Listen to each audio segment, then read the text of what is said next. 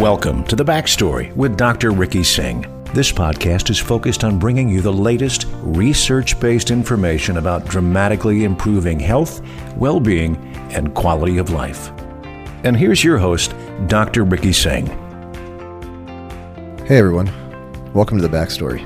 Recently, a few weeks ago, my roommate from college and his family visited us here in New York City, and he had actually recently been diagnosed with COVID and reported significant symptoms such as fatigue, overall body aches, decreased stamina, headaches, and the conversation surrounding his condition was really less about the severity of his illness, but really about his response to the virus. And this started us on a conversation. Now, it's not uncommon to hear about stories of a family that's been stricken by the common cold or the flu or any kind of bug, and while mom gets better and continues to take care of the family and take care of the sick kids, keeps the house clean, and makes sure everyone is medicated and drinking fluids, dad is often bedridden for days. So what's this about? Do men really complain more when they're sick? So I thought, let's see what the science has to say regarding this condition known as man flu. So man flu is a term that is so ubiquitously used that it's actually been included in the Oxford and Cambridge dictionary.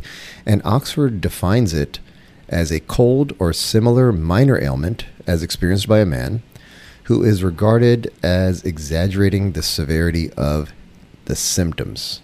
But perhaps man flu is more than just a dismissive mocking term. What if there is merit? And what if males actually do experience sickness different than females?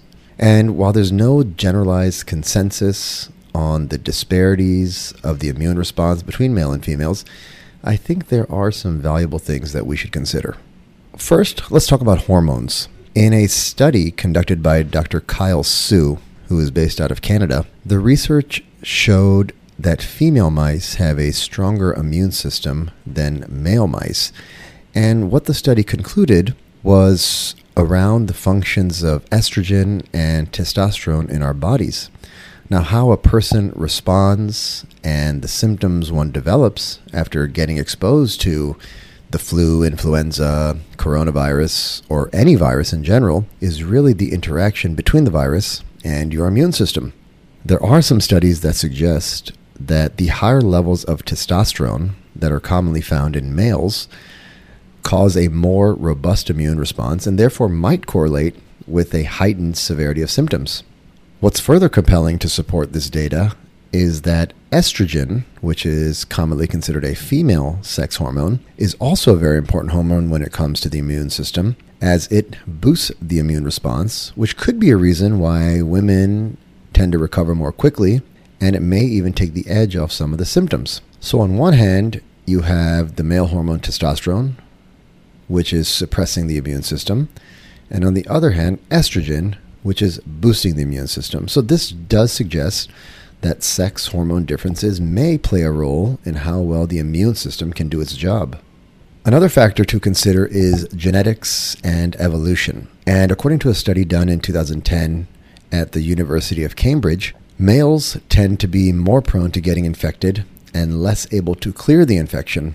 And what this study suggests is that these sex differences in immunity came out due to evolution, leading to lower resistance of infection in males. What we tend to see in healthcare is the discrepancy between male and female health behaviors. We know from looking at epidemiology that women tend to take better care of themselves. They tend to go to the doctor more than men. And that makes sense because if you wait longer to go to the doctor, your symptoms are likely to get worse. And you couple that with some hormonal differences. So it's plausible that males will present with more severe symptoms due to both of these factors. So can we say definitively that there is a man flu? Do men actually overstate their symptoms when they get sick? I think there's more to this debate than just evolution and hormones. Because if you look at the statistics of epidemiology, you might also want to consider age.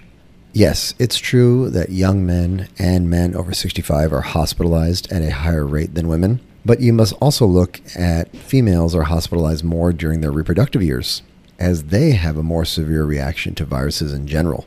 It's also important to realize whether or not man flu exists in the first place. There are so many conditions that affect one sex differently than the other. For example, males are predisposed to getting diabetes and suffering from coronary artery disease. And if that's the case, perhaps there are different viruses that affect men differently than women.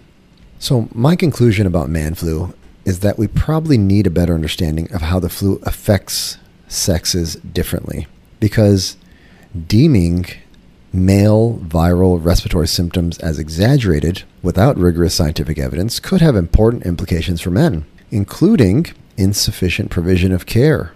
So still, more research needs to be done in this area, because some of the studies included did not consider other factors, like modifiable risk factors like smoking or preventative care visits like we mentioned before. And these factors can certainly affect people's overall health. Either way, no matter what's your sex, putting off a visit to the doctor does no one any good.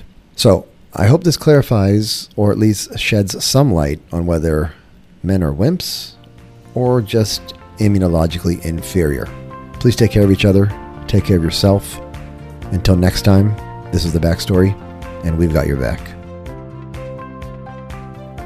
Thanks for listening to The Backstory.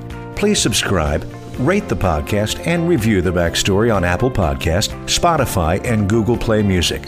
And feel free to share this podcast on social media or even your own website or blog. This podcast is for general information purposes only. It does not constitute the practice of medicine, including the giving of medical advice. No doctor-patient relationship is formed. The use of this information is at the user's own risk. The content of this podcast is not intended to be a substitute for medical advice. To learn more about Dr. Singh and his clinical research, please follow him on social media. You can also sign up for his newsletter by going to www.rickysinghmd.com. That's RICKYSINGHMD.com.